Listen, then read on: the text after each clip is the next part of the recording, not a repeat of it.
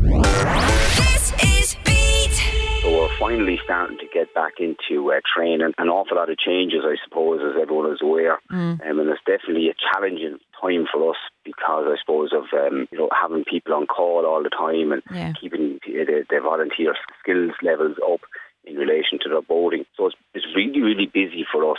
And I suppose one thing that's kind of after it's a little small but hard is the fundraising. Of course. But thankfully, we are in a good position at the moment. There's an awful lot of local people out there, businesses, and also members of the public that are after fundraising an awful lot of money for us. And we just like to thank every single one of those people.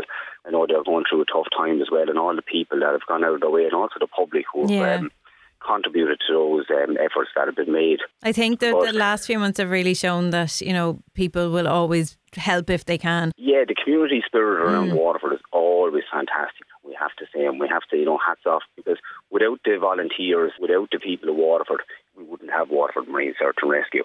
And I know the volunteers are very appreciative of that. They're out every weekend on the suicide prevention patrols, and they give up an awful lot of their time as well during the week. We're training 4 nights a week as well. It's a massive big draw on us at the moment now to try and get the training courses back.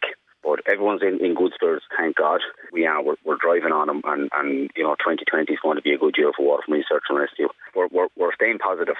Well, as you say, it's driven by your volunteers and the people that give up their time to do it. It is, yes, because those people have families. They're coming down, I suppose, to call out a rescue or even a search. Thankfully, we haven't had much activity in that area at the moment, and hopefully it'll stay like that. The volunteers are great. You won't be able to do it, and the support of their families as well. You're leaving their families, you're leaving the kids. We're just so delighted to have such a great group of volunteers. For more info, you can check out Waterford Marine Search and Rescue on Facebook. This